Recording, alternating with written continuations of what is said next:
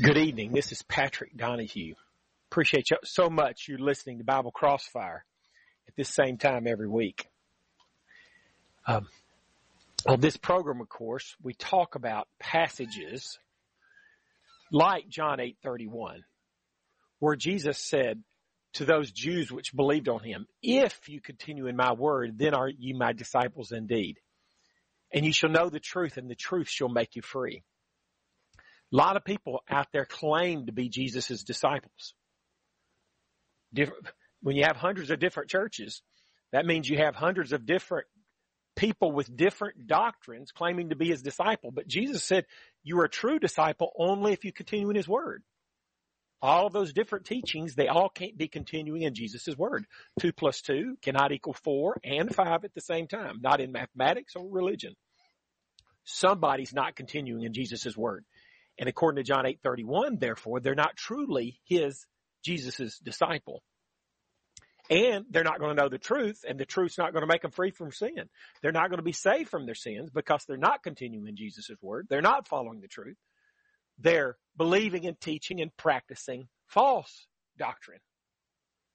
Last week we were talking about different verses in the New Testament that contain the word if, this big little word if that states a condition. And here's an important one.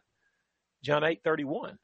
If you continue in my word, then are ye my disciples indeed.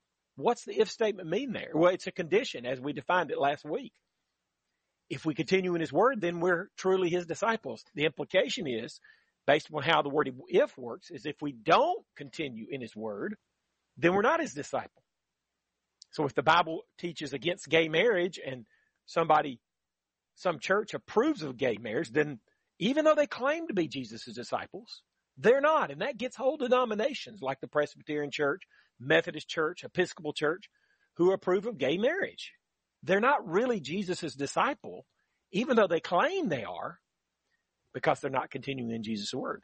How about churches that allow women preachers? Are they continuing in Jesus' word? I think not, because God said in 1 Corinthians 14:34 and 35, let your women keep silence in the churches, for it is not permitted unto them to speak, but they are commanded to be under obedience, as also saith the law. And if they will learn anything, let them ask their husbands at home, for it is shame for women to speak in the church. It's clear the way we define the issue of women preachers that women are not to do it. They're not to even speak in the church, much less preach the sermon. So what about the churches that allow women preachers? Are they continuing in Jesus' word? Well, obviously not. Therefore, even though they claim to be Jesus' disciple, they're not his true disciple. That's the force of this little word if in John 8:31. What about churches that practice sprinkling for baptism or infant baptism? You can't find that in God's word, right? Romans 6 verse 4 says we're buried with him, with Christ in baptism. When somebody dies and we take them out to the graveyard, we don't just sprinkle a little dirt on their head. We know what the word buried means. So if we're buried in baptism, it's going to mean we're going to be buried in the water. We're going to be immersed. And then regarding infant baptism, we've read before, probably several times, this passage. Philip's preaching to the eunuch. Let me begin in Acts 8 verse 35. Then Philip opened his mouth and began at the same scripture and preached unto him Jesus. And as they went on their way, they came into a certain water, and the eunuch said, see, here's water. What doth hinder me to be baptized? And Philip said, if thou believest with all thine heart, thou mayest. And he answered and said, I believe that Jesus Christ is the Son of God. So Philip's preaching Jesus to the eunuch. Evidently, preaching Jesus included talking about baptism, because they come upon some water. The eunuch wants to be baptized. What's keeping me from it? He said, if you believe with all your heart, you may. May what? May be baptized. Which implies that if you're not a believer, you may not be baptized. So that shows clearly that infant baptism is ruled out as being scriptural. Yet we have all these different churches sprinkling babies, calling it baptism. Are they continuing in Jesus' word? No. And John 8:31 says, if you continue in my word, then are you my disciples indeed, meaning you're not a true disciple if you don't continue in Jesus' word. You see how strong, how big that little word if can be? If you have a Bible question about this or any other topic, give us a call at 877-655-6755. The number to call, if you want to get on the air, you got a Bible question or comment, the lines are wide open, is 877-655-6755. Let's don't overlook this little word if. How about John 9:31? It says, and this is the blind man who was healed by Jesus in John chapter 9. At this juncture in verse 31, he's in the middle of sort of like a religious debate. That's what I would call it. And by the way, the blind man does just about as good as debating with these Pharisees, debating the Bible, as I've ever seen. In the middle of it, I mean, the Pharisees are saying, Jesus, he's a sinner. And the blind man is saying, basically, if he's a sinner, how could he have healed me? And he says it this way in John 9:31. Now we know that God heareth not sinners. But if any man be a worshiper of God and doeth his will, him he heareth. Now, the blind man was not inspired, but in this case, he's right. He's exactly correct. God does not hear sinners. You have to be a worshiper of God and do his will for God to hear you. I hear all the time people on TV, they're not even coming anywhere close to living a faithful Christian life. And they say, we'll pray for you. I mean, like the President of the United States, we'll pray for you. Well, our presidents hadn't been acting like Christians, have they? I mean, you can tell that from just their press conferences and things you see. They're not acting like Christians. We'll pray for you. I see all that all over the news. We'll pray for you. What makes these people think they have a right to pray? You got to be a worshiper of God and do his will before God will hear your prayer. That's the force of the word here. That's the force of the word if here. Now, to confirm this, as I said, the blind man's not inspired, but there are plenty of passages that teach that same thing. Isaiah 59:2, for example, in the Old Testament says, but your iniquities have separated between you and your God, and your sins have hid his face from you, that he will not hear. If you're living in iniquity, you're continuing in that, and you're not repenting of it, God's not going to hear your prayer. It doesn't matter how much you say you're a believer in Christ. It doesn't matter how much you say you love God. If you're not living a faithful Christian life, God does not hear your prayer. So you don't have the right to pray for somebody maybe who's sick or in a difficult situation. Bible question or comment? Give us a call, 877-655-6755. Here's another if statement. John 12:26. Jesus is speaking here. He says, if any man serve me, let him follow me. And where I am, there shall also my servant be. If any man serve me, him will my Father honor. There's that word if twice. He basically says, we'll come back to the part about following me in a minute. He says, if you serve me, then you're going to be with me where he is. Where's he talking about? Well, if we look at John 14, verses 2 and 3, I think you'll see for sure where he's talking about. He says, in my Father's house are many mansions. If it were not so, I would have told you. I go to prepare a place for you. And if I go and prepare a place for you, I will come again and receive you unto myself, that where I am, there ye may be also. That's talking about Jesus is preparing a place for us in heaven. He's going there to prepare a place for us so that we can be there with him in heaven. That where I am, there you may be also. And that's what he's saying in John 12:26.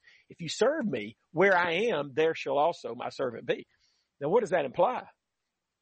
Well, it implies that you have to serve Jesus to be in heaven with Jesus. We'll get back to this point in a minute. Let's go ahead and take the call. Craig from Montana, go ahead with your Bible question or comment, please. Hi.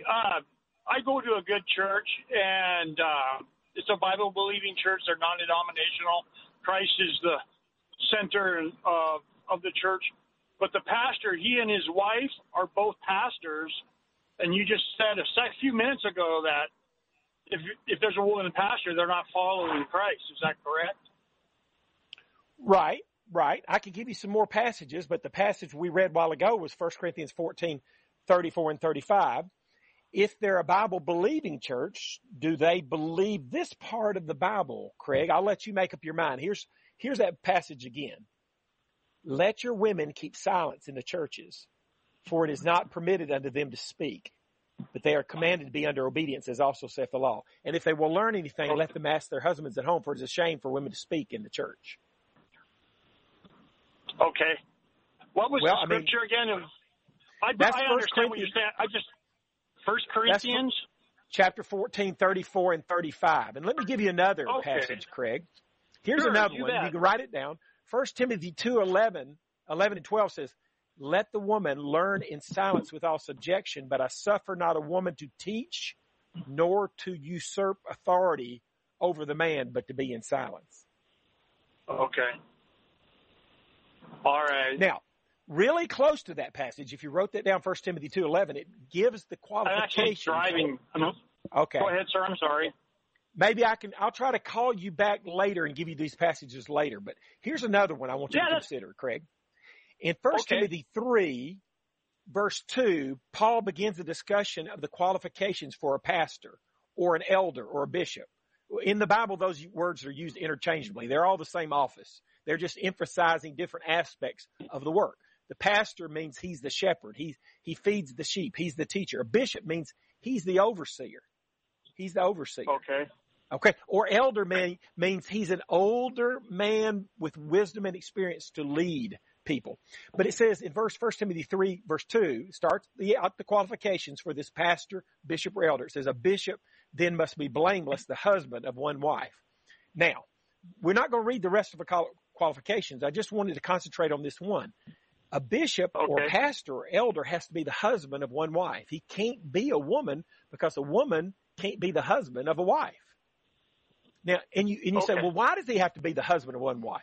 Well, it's because of the passage we just quoted, which is just about 3 or 4 verses before this one. It says the woman is not to teach nor usurp authority over the man, but to be in silence. So the woman is not to take a leadership role over men, according to 1 Timothy 2:12. And the pastor, by definition, is taking a leadership role over people of the congregation, the men of the congregation. He's an overseer. He's a bishop. He's a pastor. You follow what I'm saying? I do. You bet. So that's 1 Timothy 3, verse 2. Also, the qualifications for a pastor or bishop or elder, also in Titus chapter 1, it says the same thing, husband of one wife. He has to be a husband because this is a leadership role, and women are not to take leadership roles over men, according to passages like 1 Timothy 2:12, 1 Corinthians 11, verse 3. You see that in Ephesians 5 when it comes to the family, that the husband is the head of the wife. That's in the family. Right. But it's more broad than just the family. Let me ask you, I'm not trying to put you on the spot, Craig. Just want to, I'm quizzing you more not to put you on the spot, but just so the audience who's listening might get a point. You mentioned that the church there is a Bible-believing church. But are they really a Bible-believing church if they have a woman pastor and they're ignoring these 3 or 4 passages? They don't seem to me they really believe these passages. Are you really a Bible-believing church if you just kind of pick and choose which verses you believe and the ones you don't believe you just kind of throw out? You see what I'm saying, Craig? Yeah. It's just something to think about. I'm not putting you on the spot personally. I just want the audience to hear me make that point because a lot of people claim to be in Bible-believing churches, but what that church doesn't really, what they believe in practice doesn't really resemble what you read about in the Bible. A lot of times. All right. Craig, I'm going to try to call you later so I can give you these passages, okay? That'd be great. Thank you so much. Hey, whereabouts you live in Montana? Great Falls. How far is that from Yellowstone? Great Falls. How far is that from Yellowstone? About 3.5 hours. My brother and his wife just went to Yellowstone today to look at some of the damage from the flooding and the road gone. Could they get in? Yeah, the upper part or the bottom part of Yellowstone is open.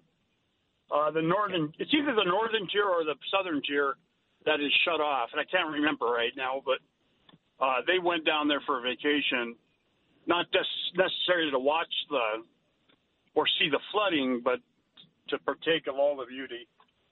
Craig, thank you for your call, okay? You bet. Have a great night. Drive safe. So in John 12:26, if any man serve me, he'll be with Jesus in heaven. That implies you have to serve Jesus to be saved, to go to heaven. Now, a lot of people, preachers, matter of fact, will say all you got to do to be saved is believe in Jesus. A lot of times they'll say it this way. All you have to do is accept Jesus Christ as your personal Savior to be saved. But we all know there's a difference in believing in a king, for example, and serving a king. For example, everybody listening to me believes the Queen of England exists. Queen Elizabeth, isn't she about 90 years old? Been the queen since before I was born, I think. She exists. We believe that she exists. But here in America, we don't serve the Queen of England. Maybe they do in England, but we don't. We believe she exists, but we don't serve her. So there's a difference in believing a king exists and actually serving that king. And Jesus says here, you got to serve him to go to heaven. You know, Jesus is a king. Revelation 19:16 said he's the King of kings and the Lord of lords. People believe, I believe in Jesus the king, but do you serve him? There's a big difference. And here he says, you got to serve him. He says, if any man serve me, him will my Father honor. That means the Father will not honor you if you don't serve Jesus. Now, he didn't say, if any man believe in me, then he'll go to heaven. Now, that's true. But he says here, if any man serve me, he'll go to heaven. So it takes belief and service. Remember, with the illustration of Queen Elizabeth, we believe she exists, but we don't serve her. There's a big difference. We have to not only trust in God, we have to obey. It takes trust and obedience, just like the famous hymn says. If you have a Bible question or comment, give us a call at 877-655-6755. In John 12:32, we have another if statement. Jesus speaking says, if I be lifted up from the earth, will draw all men unto me. If he's lifted up from the earth. What's he talking about there, being lifted up from the earth? I think this phraseology is mentioned 3 times in John. And I think the next verse there, John 12, verse 33, tells us what it's talking about. It says, this he said, signifying what death he should die. So it's talking about him being lifted up on the cross. Now, that leads me to an interesting analogy that's made in the book of John. One of my favorite analogies in all of the Bible, John 3:14-15, comes right before the most famous verse in the Bible, John 3:16, which I dearly love that verse too. Right before it, though, is one of my favorite passages, John 3:14-15.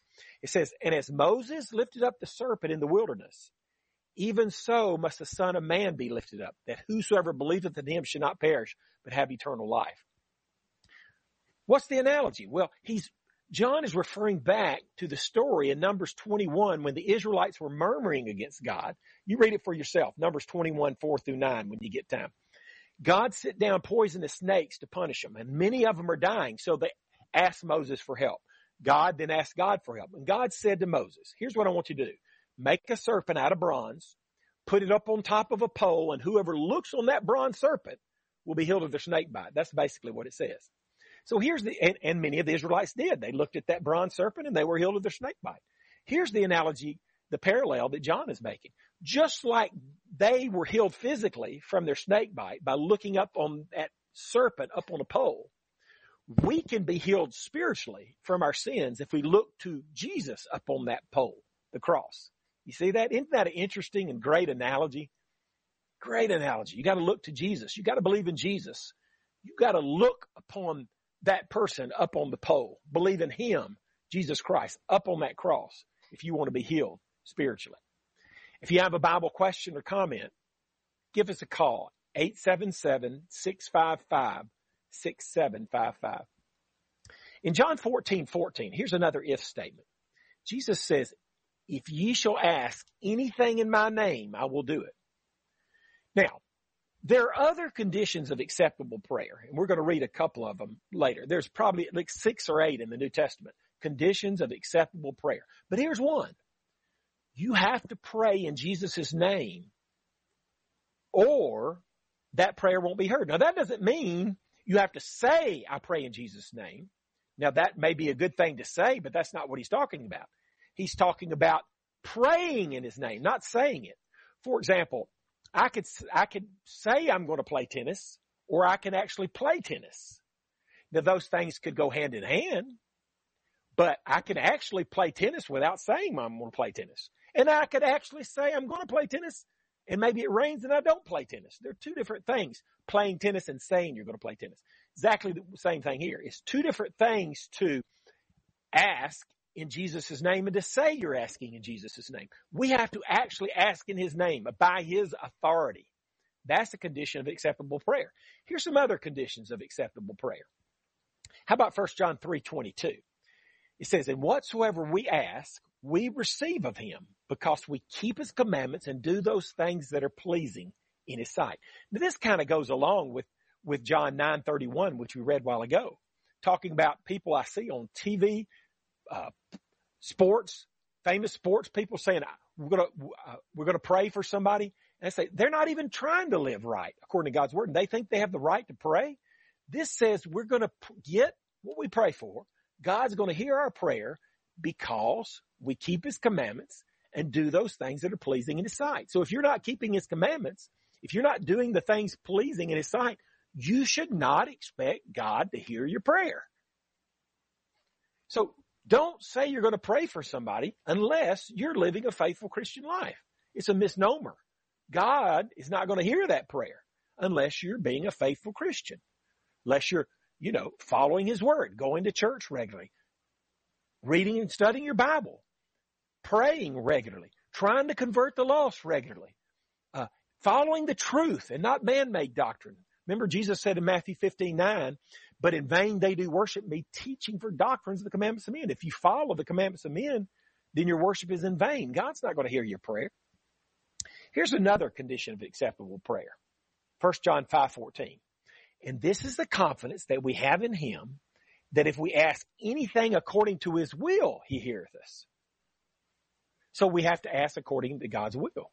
We can't, just as one passage says, just ask something to fulfill our own lust. Like if I just said, God, please give me a red Corvette so I can cruise around, we don't pray for things just to be selfish, for our selfish best interest. We pray for things that are according to God's will. That's what 1 John 5:14 is talking about. Hey, if you have a Bible question or comment, you want to get on the air, lines are wide open. The number to call is 877-655-6755. Here's another if statement in the book of John. Jesus said in John 14:15, if you love me, keep my commandments.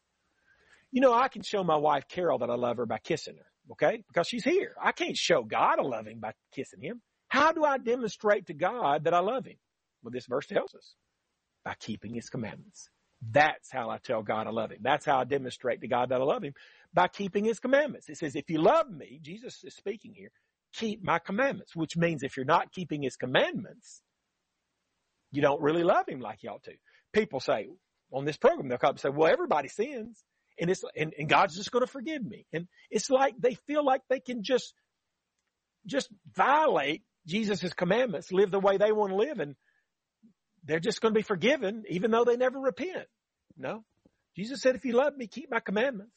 So if you're not keeping his commandments, you don't really love him like you ought to. John 14:23, which is connected to this, says, Jesus answered and said to him, if a man love me, he will keep my words, and my Father will love him, and we will come unto him and make our abode with him.